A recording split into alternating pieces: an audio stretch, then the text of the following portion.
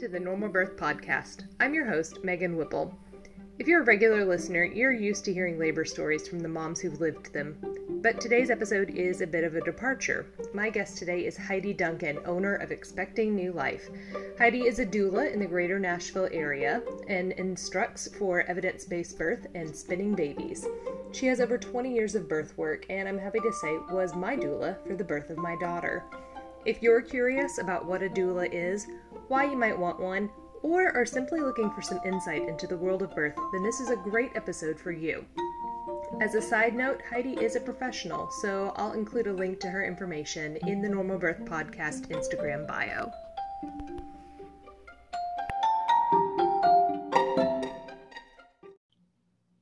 How are you tonight? I'm doing well. Doing well. Whew, thanks for coming on and doing this with me. Yeah, happy to. I'm so glad that you've been able to take off with it. Because you had shared the inspiration, but I didn't know if you'd actually gotten it off the ground. Yeah, no, your help was invaluable getting the interview questions together. I really appreciate that. Do you find that people are responding well with those prompts? Yeah, I do. I think a lot of people, once they get started, just roll with it, but everybody stalls at some point. Yeah. I get so many people coming in going, oh, what am I even going to say? And I'm like, don't worry, I got you. Got this whole thing. We'll just take care of it. I have the same question. What am I going to say? Yeah. Well, I want to ask you a little bit about, so you're a doula. Mm-hmm. How did you get into that? Great question. So my introduction to all things birth came via being in a serious relationship in my mid-20s where I thought this might be, my future with this person. And this was part of it. This is the primary part of it. And he had friends who were having home births with midwives, and he thought that was the coolest thing ever. Mm-hmm. And I, on the other hand, had been the baby of the family. I was kind of in a gap in my family, just extended family, where I wasn't around pregnant people. I wasn't around babies. And so I had nothing. Yeah. On, as far as this whole idea. So I was was thinking okay, well, if this is going to be my future husband, then he's probably going to expect this of me. So I should at least know something about it. And that started me on kind of an exploration path. And my first book I bought was Ina May's Spiritual Midwifery, which I got at our local Whole Foods store, which was Whole Foods before Whole Foods was cool. It was this tiny little corner store in New Orleans, crammed to the brim with all kinds of amazing healthy stuff. And got it home and started flipping through it. And have you ever seen Spiritual Midwifery? Yes, I've read it. Okay, so it's pretty intense as an introductory book. I'll just put it that way. And I actually returned it. I was like, this is too much. And then I went to Barnes and Noble and kind of went through their pregnancy section and found a couple of books. I found A Good Birth, A Safe Birth, and I think I probably found The Birth Partner, one of those at the time. And started flipping through, and more than anything, learned that there were so many options out there that my friends who were already married and having babies at the time, it was get your epidural in the parking lot and, hope you don't end up with a C-section, because once a C-section, always a C-section, right? That was kind of, the way things were. And so learning that there were all these other options out there, not just the home birth midwifery that my potential husband's friends were doing, but just a lot of stuff that nobody was talking about. And so that actually got me on the path towards really pursuing midwifery. That's where I started. I didn't even know what a doula was when I was beginning on this particular path. And so I dug deep into learning about what is it take to become a midwife? What are the different pathways? And this was before we had really much as in the way of internet, resources. And so it was like, mail order request for printed information through the old, mothering magazines with the little index card in the back. Yeah. And you sent it. I found I was going through some stuff in storage, and I find my binder from 1997 where I have still all the different information on the different midwifery training programs and things like that. That's cool. Yeah. So, and dug deep into that, and the passion for being involved with birth work was there just so quickly.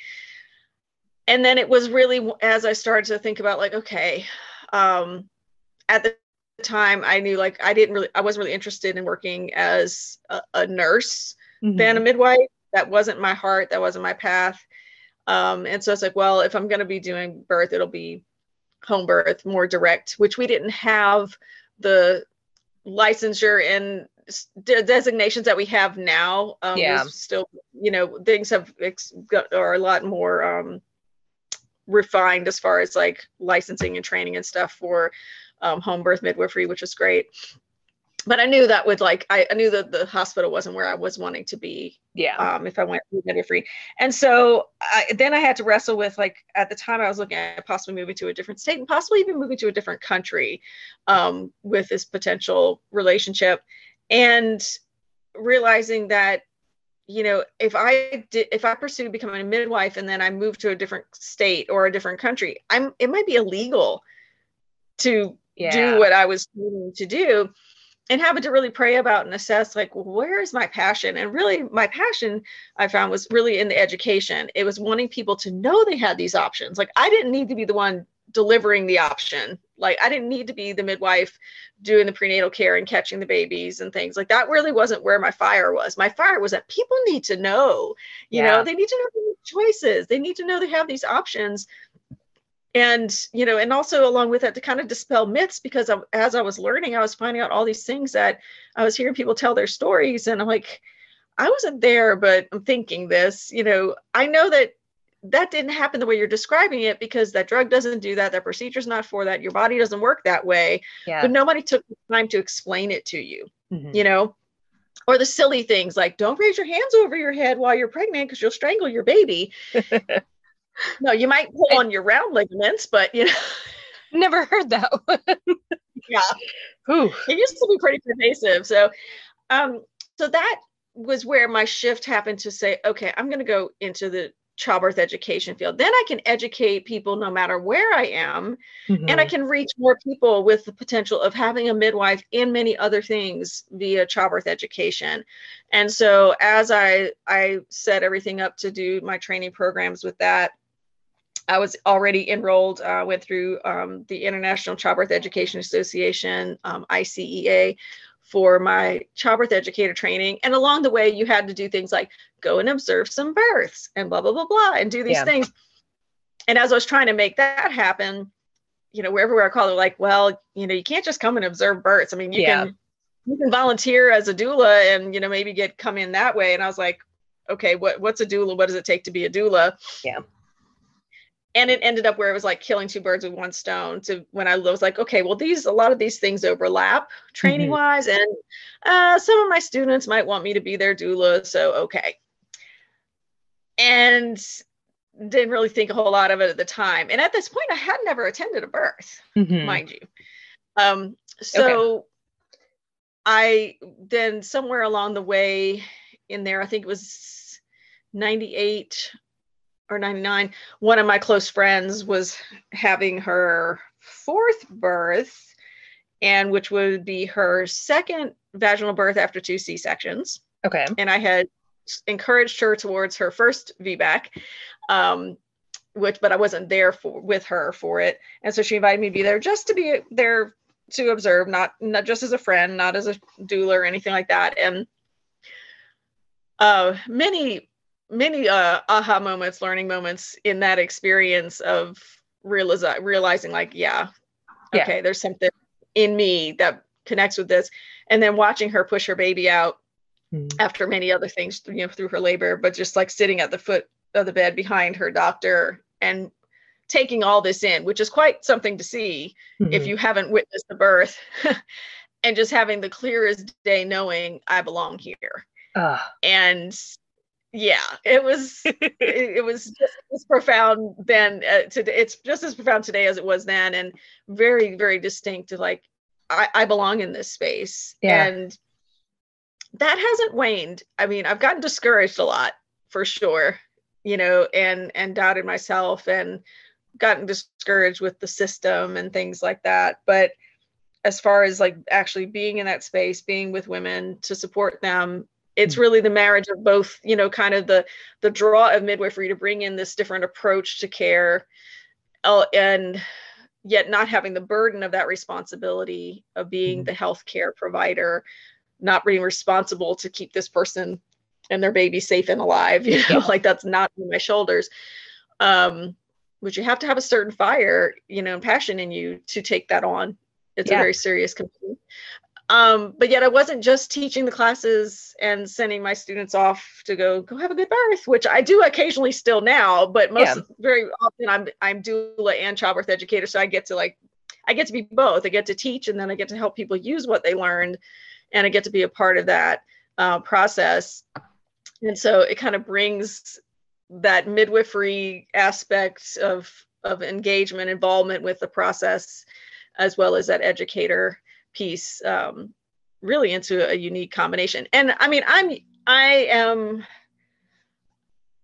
my own style of doula. So like not all doulas are like me that are like super into education and that kind of thing. I'm not unique in that, but it's just not that it's not necessarily that all doulas are not necessarily focusing in the same way. Not all doulas are doing that. And so that just happens to be my particular thing. Like I'm all about learning all the things and sharing all the information. I think that was one of the things I appreciated most about working with you. I learned so much, and it wasn't just because you were a childbirth educator. You were working with spinning babies. Are you an instructor with them? Is that what that's called? Yeah. So now I am a spinning baby certified parent educator. Okay. I mean, there's a wealth of information there, definitely. And I really appreciated like the statistical aspects of it, because it's a huge thing. You get into the home birth community and the doula community and out of the hospital, and the information starts to kind of come in from a bunch of different places, and it's difficult to trust, okay, well, this is your experience, but what is the truth of the matter? And that's where my evidence-based birth instructor part of things really, that I lean into. That's where we have all the statistics and the research and the data, and getting to bring all that forward. I learned so much in that. And then you get into the delivery and I don't know if this is the same for everybody. I'm sure it's not. But my labor personally was so fast and so hard that it was like, okay, I know I need counter pressure. I know Heidi is there. I know my husband is there. I know, what the staff is doing, kind of. But I was completely out of it. Like if you asked me what pressure points I needed to push to do certain things, I would have been like, I don't know. But you were so valuable in that situation. I know my husband, we got done and he was like, Heidi is worth her weight in gold. That was such a great thing. But when we first started down the path of looking at doulas, I told him, I said, I want to hire a doula. I want to go unmedicated, and I know I want tons of preparation going into this. And he said, I don't know what that is. What is that? And he knows that I have a passion for labor stories and childbirth, and have done quite a bit of up on it and studying. And he was like, I just trust that you know what you're doing. So whatever that is, if that makes you more comfortable, sure. But he had no idea what you were doing. And I know that first Zoom meeting, we we talked to you during the pandemic. So we get on and I found out that you guys knew each other professionally. Right. And you and I had never met. So I think that instantly made him more comfortable in that situation, which was great. Yeah, I was like, oh, wait, it's you. Oh, hey. Yeah, that was great. But I mean, I'm trying to think. The first I ever heard of doulas was a very good friend of mine was in nursing school, and she had done a labor and delivery rotation. That wasn't where she wound up in, but she was telling me a lot of stories from being in there and different things about like, well, I just watched the doctor come in and cut somebody without ever even discussing an episiotomy. And he said, well, I knew she was going to tear. And then, we got into discussing, well, what does that mean if she tears? What is the potential for damage there and healing? And that was the first I had ever heard of, wait a second, we have choices in this. I had no idea. And then she told me that she had studied to be a doula for a while. And I was like, I don't even know what that is. What is that? Yeah. And then I went kind of down a similar path as you. I started, I bought Spiritual Midwifery. I read through it. And I was like, I never even imagined that birth could look like this, but it makes so much sense. Women in these communities embrace it in a different way. And I don't think that would be continuing if they weren't getting something more out of it than I think a lot of other women know is available. So I was like, I really want to try that. Yeah. Which is when we brought you into the picture, and I thought that was fantastic. I'm just curious to know, if somebody is looking at their home birth options or their hospital options and they're saying, well, what is a doula? What would you say bringing into that scenario? Yeah, that's a great question. The doula's role is unique. And I think it's important because I think we have an easier time being able to accept that in hospital birth, for example, we have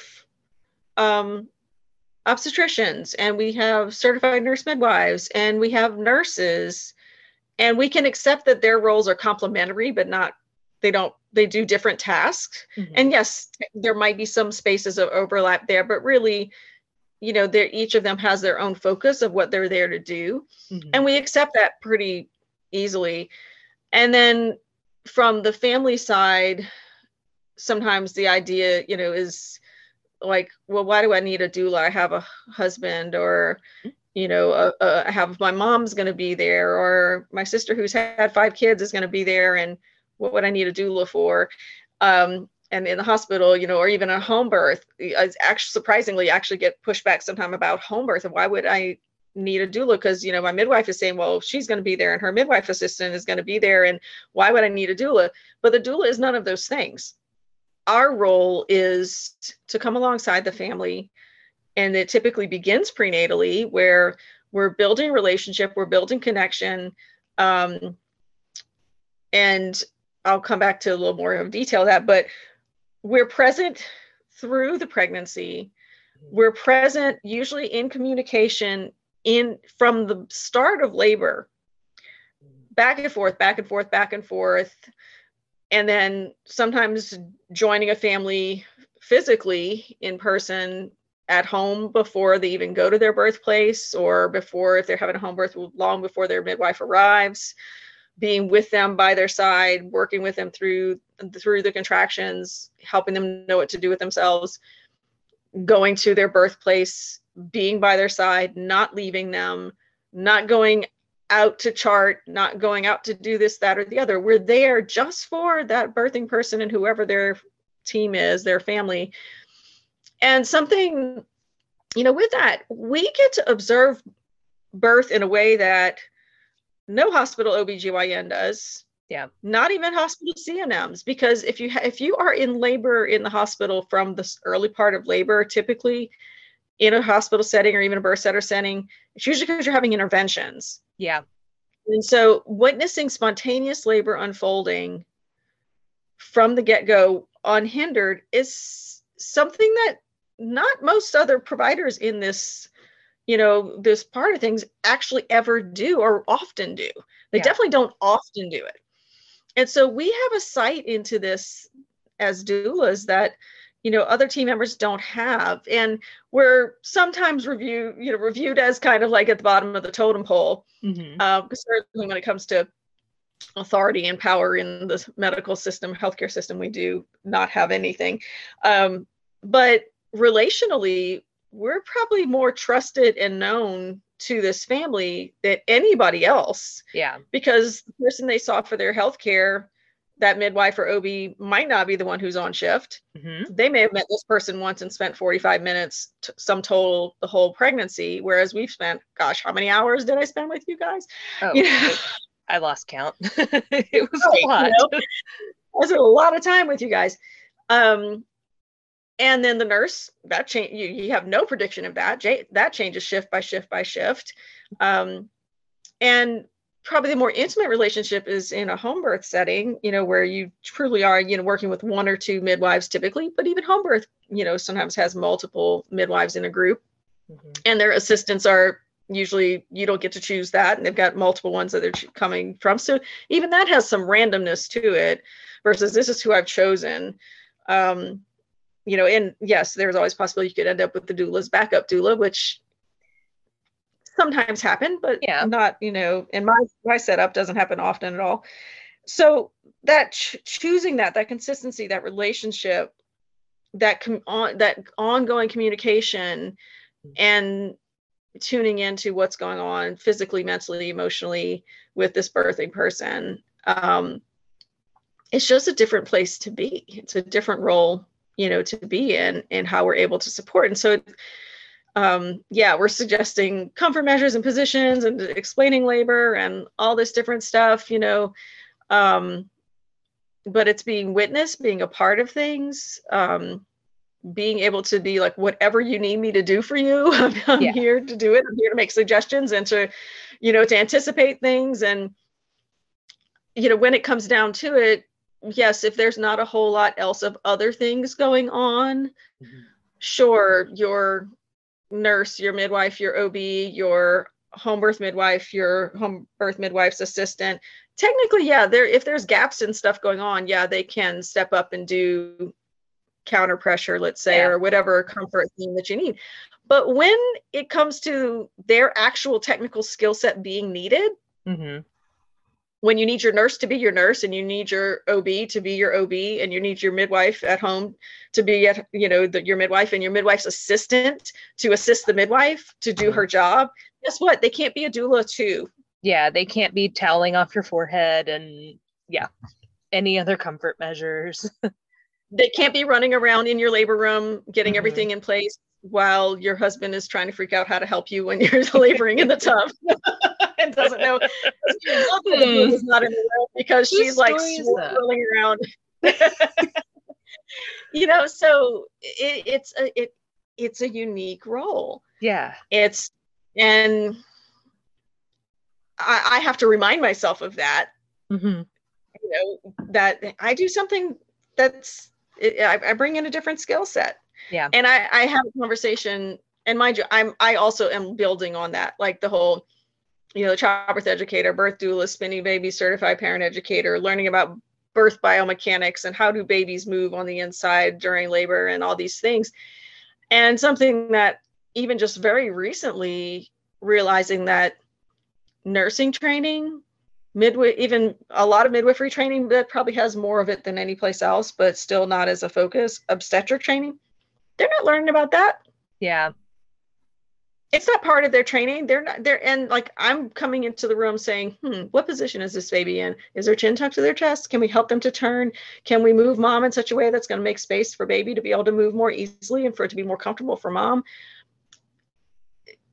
Now, there are exceptions, but the vast majority of your healthcare team is not even thinking about it.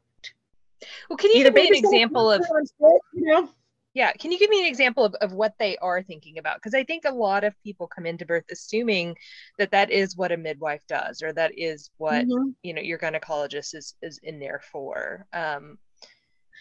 They are thinking about is baby healthy and well? Mm-hmm. Are they handling this labor process without any undue stress? Is the mom, is she healthy and well, are her vitals checking out? Is her bleeding under control? Is she, is she progressing the way we anticipated her progressing? Are these contractions coming close enough and frequent enough to bring the anticipated change? Is that change happening? If that change is not happening, why is that? And what can we do? And typically what can we do is we can add more force to this effort. We can help those contractions be stronger by doing things. And but it's not is baby looking the wrong, not the wrong way, is baby looking in a direction that the shape of their head fitting into the pelvis is less than ideal? And can we do some things with mom to kind of move her around and get that baby to tuck their chin and turn their head and be able to then fit better and progress better, and which will then in turn make the contractions work better and progress, and the pain level come down and blah blah blah. Like, it's a lot of providers, it's either the baby's going to fit or they're not going to fit. Yeah. And if we have strong contractions, then that's going to make the baby fit. And that's a very simplified statement, mind you, don't come at me, but of course, yeah. But that's the whole concept of we can really much more specifically try to do things to help this work better together, for mom and baby to dance together. Yeah. Is something that's not part of their training. Yeah. So experience-wise, how many births would you say you've attended? I have record of having attended, I think I'm right at like 371 births. Okay. And that's births I've attended. My tally before I moved from New Orleans to the greater Nashville area, I had a rough tally of about 75. There may have been more, but that's for sure. And then since I've been in Tennessee, just under 300 that I've attended since we moved here in 2011. So that's and I don't count if I send my back up. I don't count if like baby comes before I get there, that kind of thing. So I've been present or had more clients than that, but yeah. So, and still learning new things all the time. Oh, I bet. So I'm going to ask you a question. Okay. And I anticipate that there is not an answer. What would you say is an average birth for you?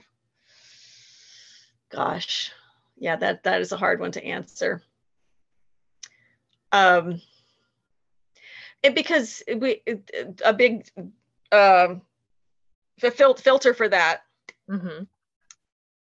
Spontaneous labor or induced labor. Yeah. Like that vastly changes what that looks like. Okay. And spontaneous labor versus induced labor, with it being like, is particularly spontaneous labor, is this your first vaginal birth, or is this your second or third or fourth or fifth? Yeah, because that looks very different too. Different. So yeah, go ahead. Sorry. First labors for the most part are just, they're long. Yeah, takes a day or two. Inductions especially takes a couple of days. I have had certainly plenty of exceptions to the spontaneous labor first-time moms. I've had quite a few that went very fast, much to everyone's delight and surprise. Second labors is much, I pretty consistently, second labors and beyond, we're talking like, less than a day by far. If we even get 6 to 12 hours worth of labor, they tend to go much more quickly. But then, there's a lot of factors that influence all these things. Yeah. Well, you being a doula, do you have a higher percentage of home births or hospital births, or does it just kind of depend? For me, the vast majority of my clients are birthing in hospitals. Okay. I don't have an actual stat. It's not something that I track numerically, but if I were to take a guess, I'd say, 85, 90% are in hospitals. And then of the remaining percentage, probably more are birthing, who are having community births are birthing in a freestanding birth center. So we have one in Nashville, the Vanderbilt Birth Center, now formerly Baby and Company, and only a small percentage. I mean, maybe 5% of my clients are home births. I would love to do more home births. It just, people are very often paying out of pocket for a midwife, and they don't always hire a doula along with that. And part of that is because some midwives are saying like, well, we have our own team and we'll take care of you, and you don't need to bring in anybody from the outside, which is not always, the best case scenario. But I have other midwives who absolutely are like, get a doula, please get a doula. So, so I'd love to do more home births. I just don't get to do very often. I do have a couple coming up in the next few weeks. So I'm excited about that. That's great. I know when we scheduled this, you said that you have a birth this week. Has that one happened yet? Are you waiting for a phone call? No, it has not happened yet. And I'm anticipating if it does not happen in the next 48 hours, it will be an induction. Yeah. So, well, hopefully that will work out for the best. I hope so. So with so many hospital births, what would you say would be some good things moms want to look for if they have any kind of choices about where they're going to deliver? Yeah. When I first make any contact with someone who is looking at birth classes or doula support or whatever, some of the first questions I'm asking is, where are you giving, what do you want from your birth? What are your goals at this point? If you're reaching out to have a doula or take a birth class, then that tells me you're wanting to, you're probably leaning into having some options. So, where are you going? Who is your care team? And, have you really asked some kind of more specific questions to find out, are they on the same page with you? And so, and it can be hard because you don't know what you don't know, and you might not realize you have to ask some very, more specific kind of questions to really feel out whether a provider truly is on the same page with you, or the birthplace that you're going to. Do they have options? Like, well, I, want to be able to get up and move around, and I'd like to use water, for comfort. Do you have showers or tubs accessible? And most every hospital has a shower in every labor room, but whether or not you can use them is a thing. Yeah. Because if a hospital requires continuous monitoring of your baby's heart rate and your contractions during labor, but they don't accommodate you with waterproof wireless monitors, then the fact that they have a shower or even a tub doesn't mean anything. Yeah. And so being able to say, even at the very simplest level, hey, I'm looking at wanting to have a natural birth, and I'm looking at hiring a birth doula. How do you feel about birth doulas? Do you work with birth doulas often? Yeah. The reaction to that question is going to tell you a lot. Okay. Now, yeah, granted, there's a lot of doulas out there in the world, and not, you can have, people can have bad experiences with doulas and maybe have a bad taste. But if they're having enough clients who are pursuing, low energy, more natural birth, they're probably going to encounter doulas more frequently, and have a kind of get a feel for a balanced view of what good doula support can look like. Yeah. But even without, even if you're like, I'm not planning to hire a doula, say like, I want to have a natural birth and have as little medical intervention as possible, and would like to give birth without an epidural. Maybe I'm thinking about that. How can you, how would you help me in ways that are different than what your people who are coming in wanting to get an epidural right away. What would that look like? How would that look different for me versus anybody else? And like, what percentage of your clients give birth naturally without an epidural? Yeah. What does that look like? And asking more open-ended questions versus, will you support me in doing XYZ? Oh yeah, sure, whatever you want. Yeah, if you want to have a natural birth, I mean, whatever, like we'll see about that.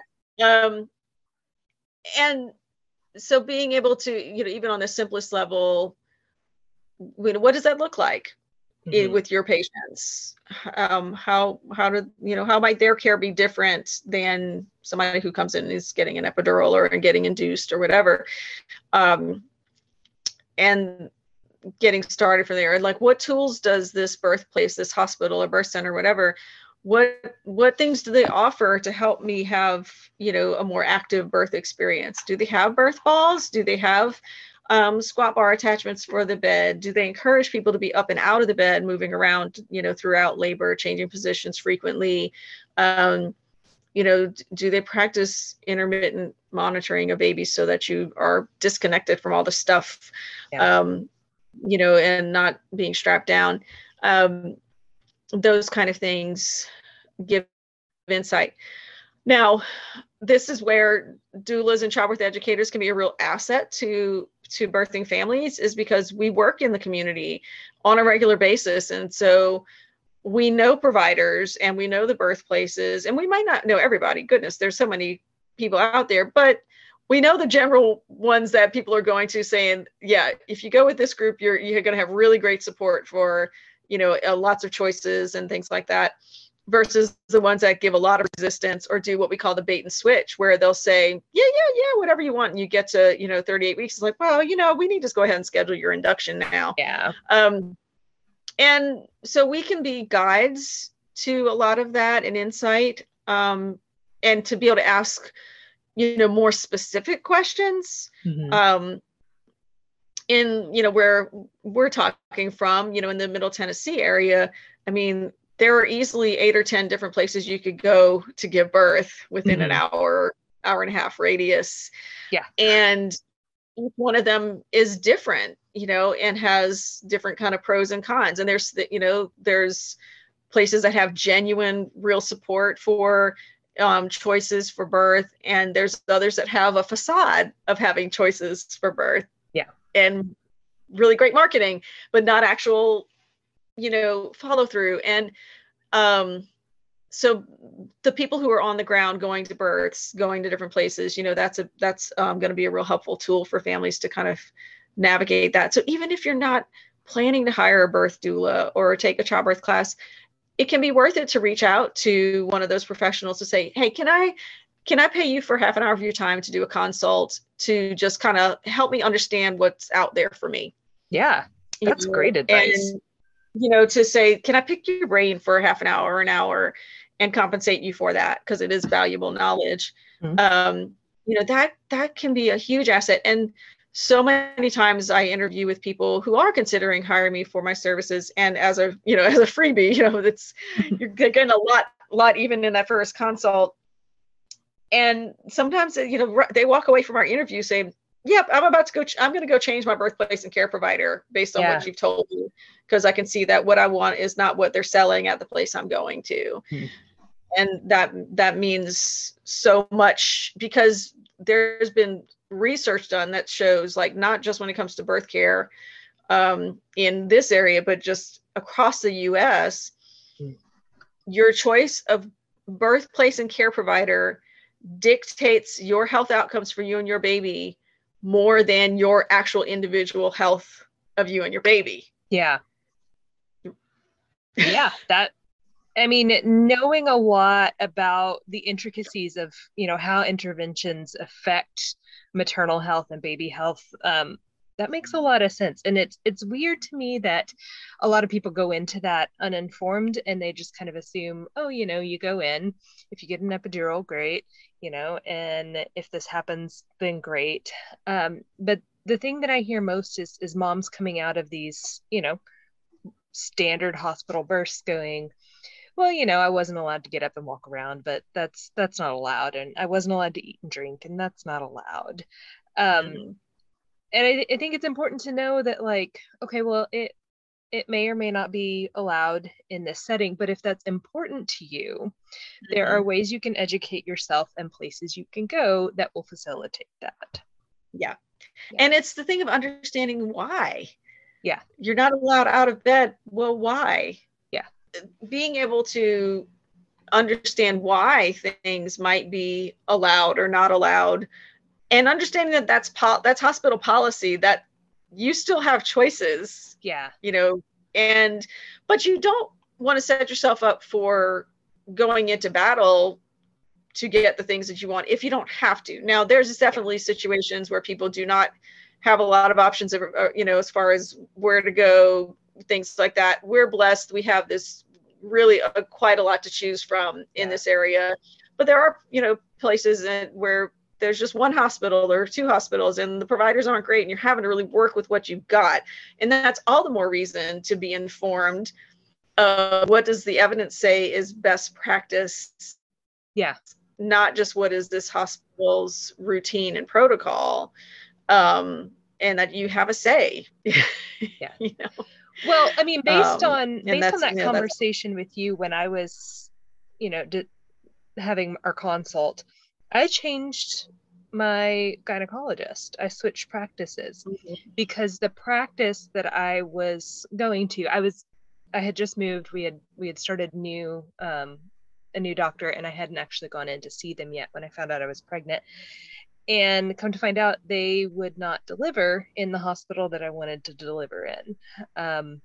So I actually just up and switched OBs to a completely different practice. And the hospital, the nearest one is 10 minutes from my house. And I opted to take a 45-minute drive to a different facility that made me feel more comfortable. But I yeah think the important thing to remember there is it's what makes the mom feel more comfortable. yeah And for a lot of women, that may not be the decision that I made for myself. I sure know I have a lot of friends, and we'll talk about labor and delivery, and they'll say, what do I need to do? What do I want to know? And I'll say, well, what's important to you? So yeah on that question, do you ever have that conversation with other people? yeah so what is important to you? What are your goals? What are you desiring? Mm-hmm. And does your chosen care team and birthplace line up with that? Yeah. And I think it's important to kind of tag on to that. It's because it's not that there is a right way or wrong way to do birth. Yeah. But it's about being informed that you do have choices Mm-hmm. and you do have options, and that what you choose affects your outcome. Yeah. Um and so being able to be sure that the things that you're desiring as your priorities of that matters. And so, like, I've had clients who proximity to their birth facility was a real concern because maybe this was their third or fourth birth and they've had very rapid, like very, very rapid births. Yeah. And traveling an extra 45 minutes to an hour wasn't really an option. Mm-hmm. So the plan had to be, how can we make the best of this place that we're going to, and, work with the known limitations, that might be there.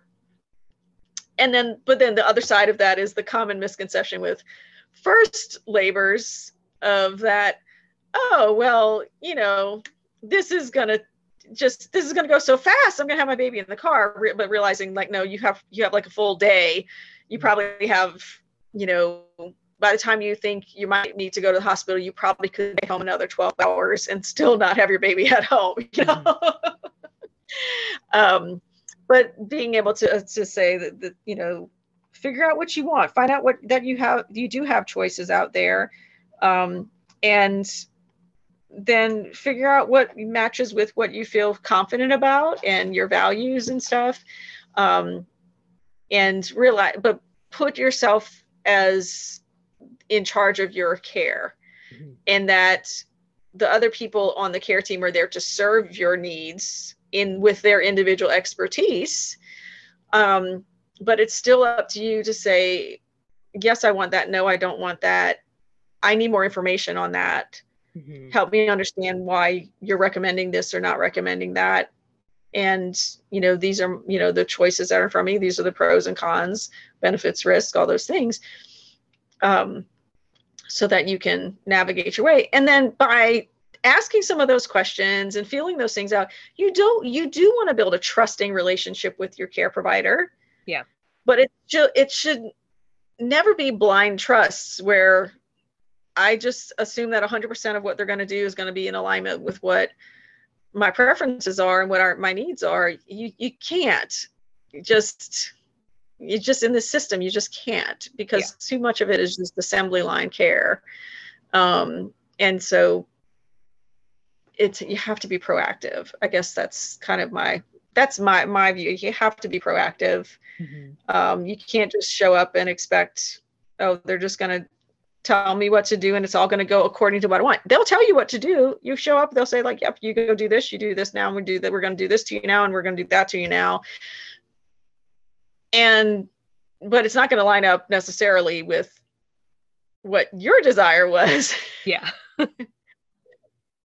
Yeah. So, yeah.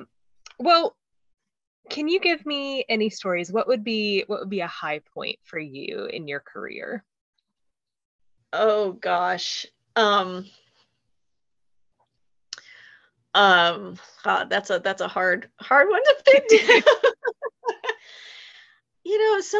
Some of the births that have been, high points for me, were not necessarily, I mean, certainly the wonderful, beautiful, easy, spontaneous labors that go very quickly and the mom, has this glorious birth. I've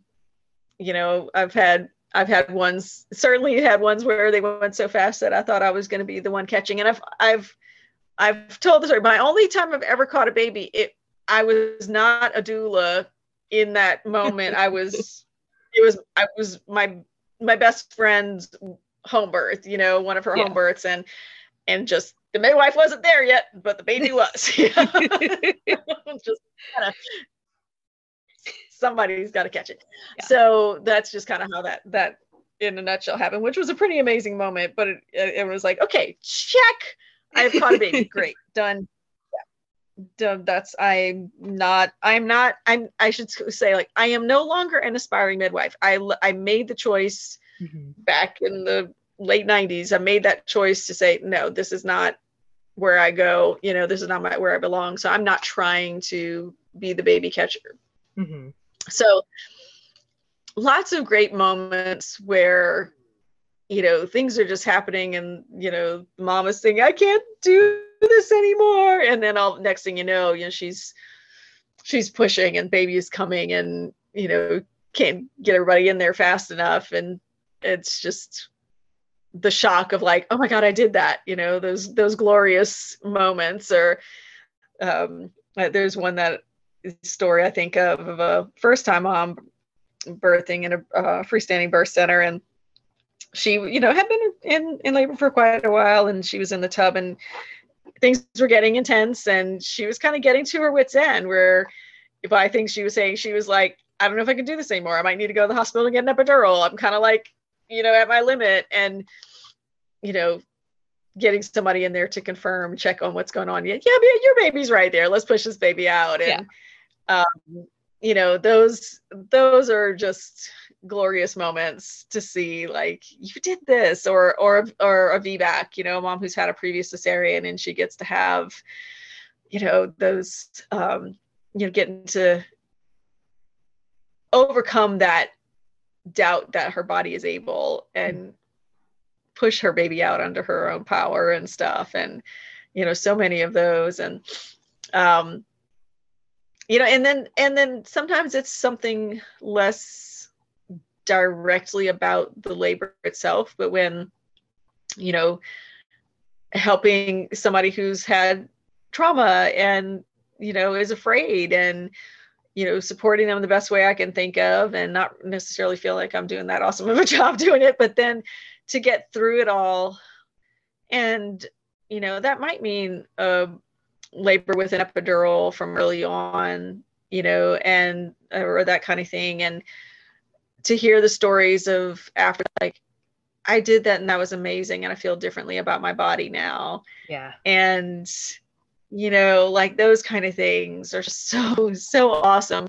And, and then there's plenty of lows, there's a lot of hard spaces to get through. And, just like feeling powerless in, whether it's against the healthcare system or just that we don't control labor, and sometimes just things don't, work out the way we desire them to, even no matter how hard we try. And, for me, that's certainly always a challenge because, learning all the things, you're like, okay, we're going to make this work. We're going to figure this out, and this is going to go well. We're going to do all the things, and it's going to, it's going to happen. And then sometimes it just doesn't. And that's tough. That's hard, you know. It's out of your hands. Yeah. Yeah. And so, so kind of working through the complexities of all the things. And and I think a lot of people who think about like, oh, I might want to become a doula or a midwife or labor delivery nurse, even, or whatever. They think, whoa, you get to hold babies, and you watch birth. I hardly ever get to hold babies. I was at a postpartum visit last week, and my client, offered me, you want to hold the baby? I'm like, yeah, like, cause you probably get to do this all the time. You probably love this. I'm like, no, I hardly ever get to hold babies. I hold mamas, but I don't really get to hold babies.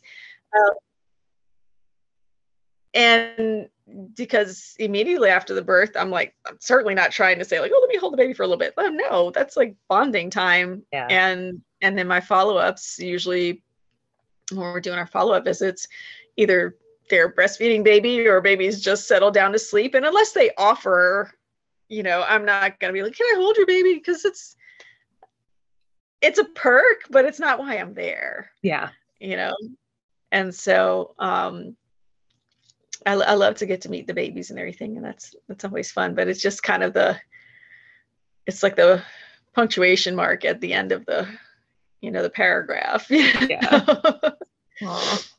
That's wonderful to hear. Yeah. Is there anything that you would say that maybe we didn't touch on, or that you want to go more in depth on, that you would have advice for new moms? That's a good question. I think, one part of it is, everyone wants to tell their story. Mm-hmm. And a lot of times the story is the difficult story. And sometimes the difficult story is 100% true. Mm-hmm. And sometimes the difficult story is only partially true, and those kind of things. Yeah. Seek out a bit of both as you're learning. To get kind of a balance of the picture of things. I read really great advice that I passed on, not long ago, of the thing of like, when you're looking at like birth videos or whatever, don't just look at the ones that are all polished and finished with music overlay and things like that, where you're not seeing, you're seeing still shots or scenes, but without hearing what's going on. Yeah. Get to watch some of the ones where you're hearing the woman, working through those contractions, and she might be moaning and breathing, and there also might be exchanges of just, the encouragement and stuff from her team, and being noisy and working loudly through birth it's a good thing to hear. Yeah. And, there's a certain sound to it. There's a certain sound to labor. It's just, and it's not the TV and movies, person losing their mind, screaming, having a panic attack. Yeah. That's what media gives us. Media gives us, her water broke, she had one contraction, she went to the hospital, and within the hour she is losing her mind and pushing her baby out. And that's just not the way it typically happens. Yeah. You know? So expose to things. And I'm thankful that now we have resources like podcasts, like yours. And there's, many out there with telling birth stories and YouTube videos and things where we can get exposed to those things and get beyond the, weird presentation that Hollywood has given us. Yeah.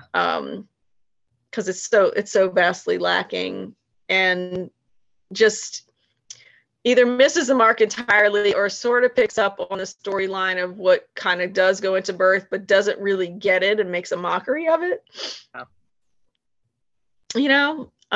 It doesn't get like the beauty of the complexity of it and the work of it and the messiness of it. Like, it's glorious, like, I mean, to see, birth, we're kind of weird, so like I have what, so like what you talk about, you asked about stories earlier. So like one of those, this isn't like necessarily a birth specifically, it'll be like hilarious, fun moments of like walking the halls in a birth center with a client while she's in labor and,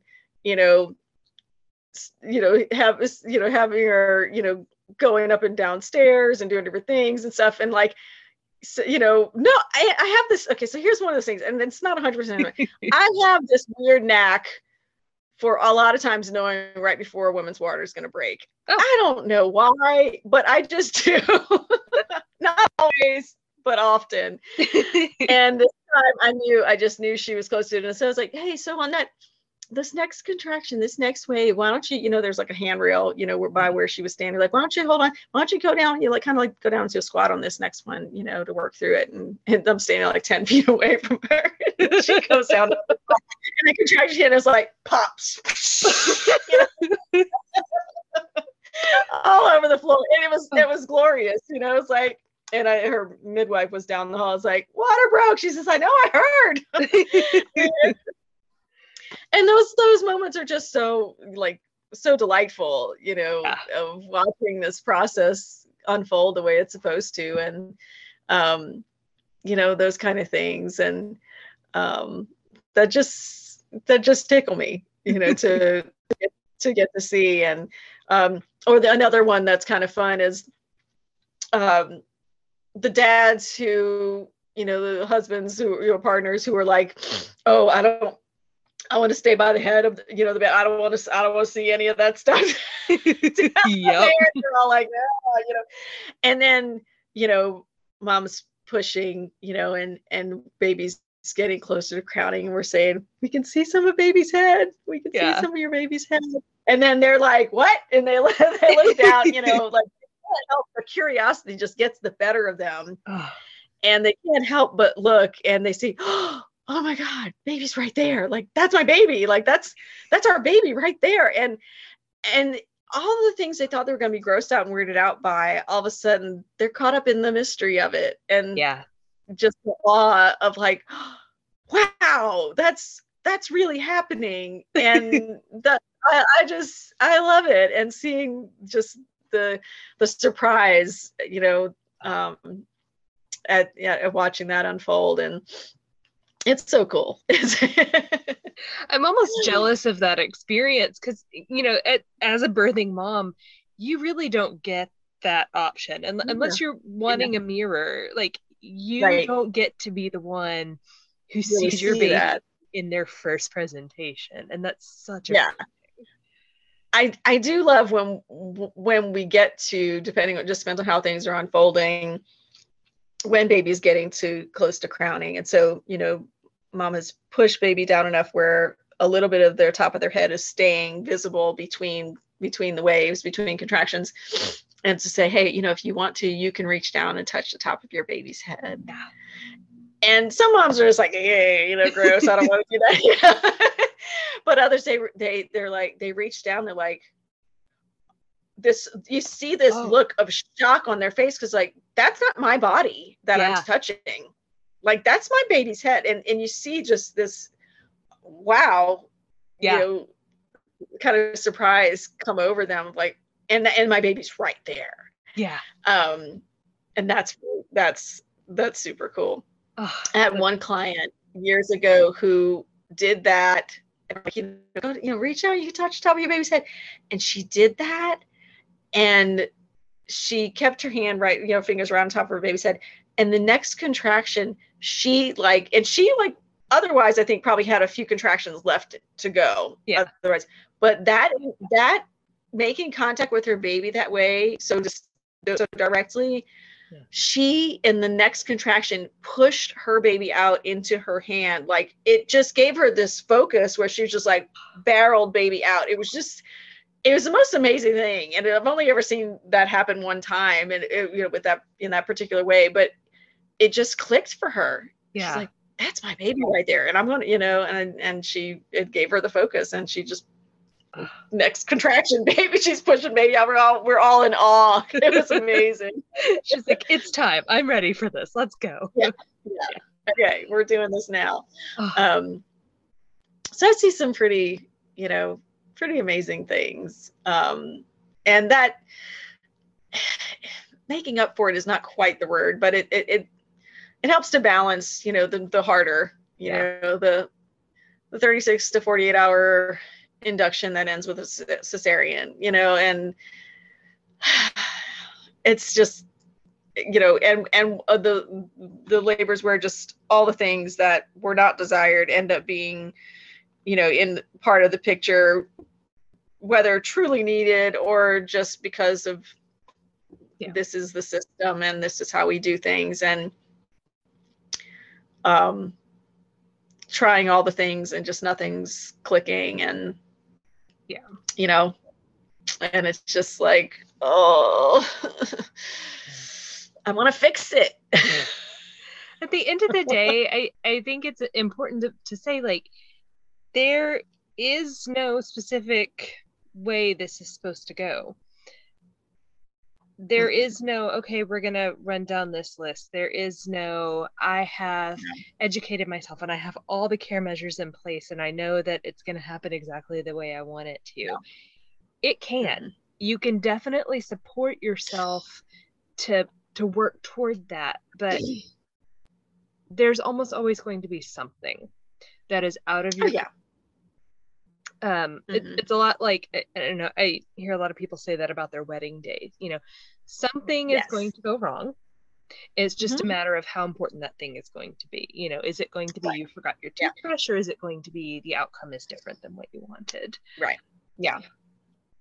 And I love that you brought up the wedding day thing, because that comparison is something that I think plays well in other aspects of thinking about birth. For one, the doula is like your wedding planner. Yeah. The wedding planner is not like making it her wedding, or doing what she wants to do. She's there to help you identify you have choices and ways things can be done, and help you to, like, let's prepare for what you desire this to be, and let me help you implement that. And so you're not having to think about a lot of those fine details on the day of, and that sort of thing. But I also, I like the wedding comparison for other purposes, because of, we don't know exactly how things are going to turn out. And that doesn't mean, some people will say, well, you don't even bother having a birth plan because it's not going to, it's going to go out the window. It's like, no, actually you need to be more prepared for understanding more of the possibilities, so that even if things don't quite go as your ideal, you still have a clue what's going on, and you're not like blindsided by what happens. So kind of having a plan and having a backup plan sort of approach. But with the wedding thing, I've often used that when talking about disappointments, if things don't go quite the way you desire. And unfortunately, we have this pat answer that gets repeated ad nauseum to women of like, healthy mom, healthy baby, that's all that matters. Yeah. And no, it's not all that matters. Coming out of birth alive is a very, very low bar. Yeah. We can aim higher. But even if, you do come out of the experience feeling like that is not what I wanted, yes, even potentially feeling, traumatized and stuff. And people are like, well, you have a healthy baby, and you should be fine about things. And who cares about your birth? And why is this so important to you?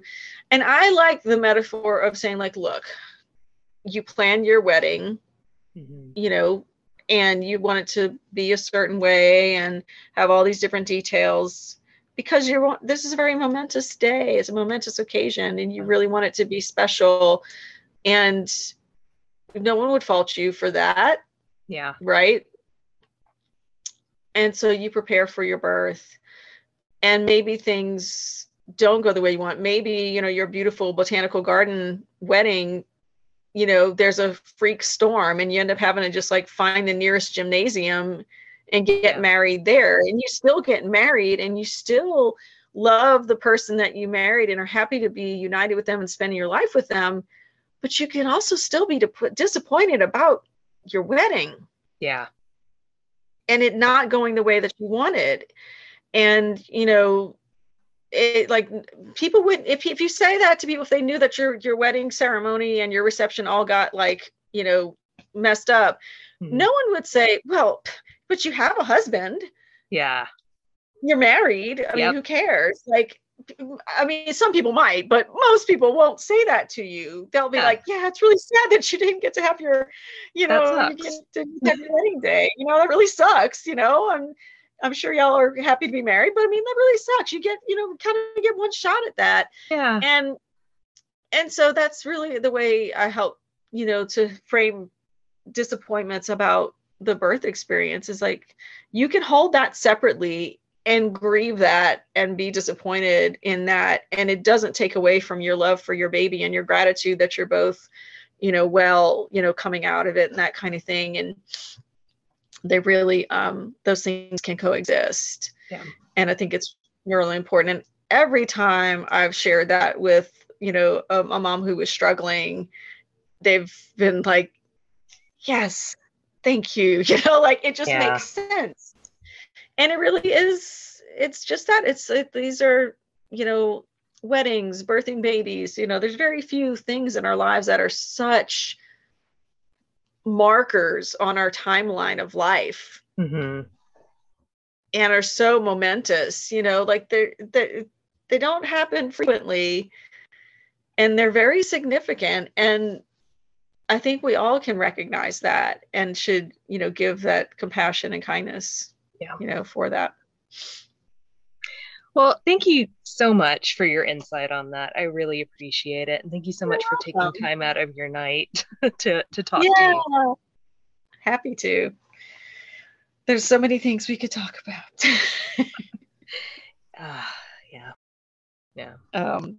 Well, happy to chat and to answer questions and, just give a little perspective. I feel like this has kind of encapsulated my standard doula and birth rant. Yay. All right. Well, thank you, Heidi. You're welcome. It's great to see you. You too. Have a good night. Okay.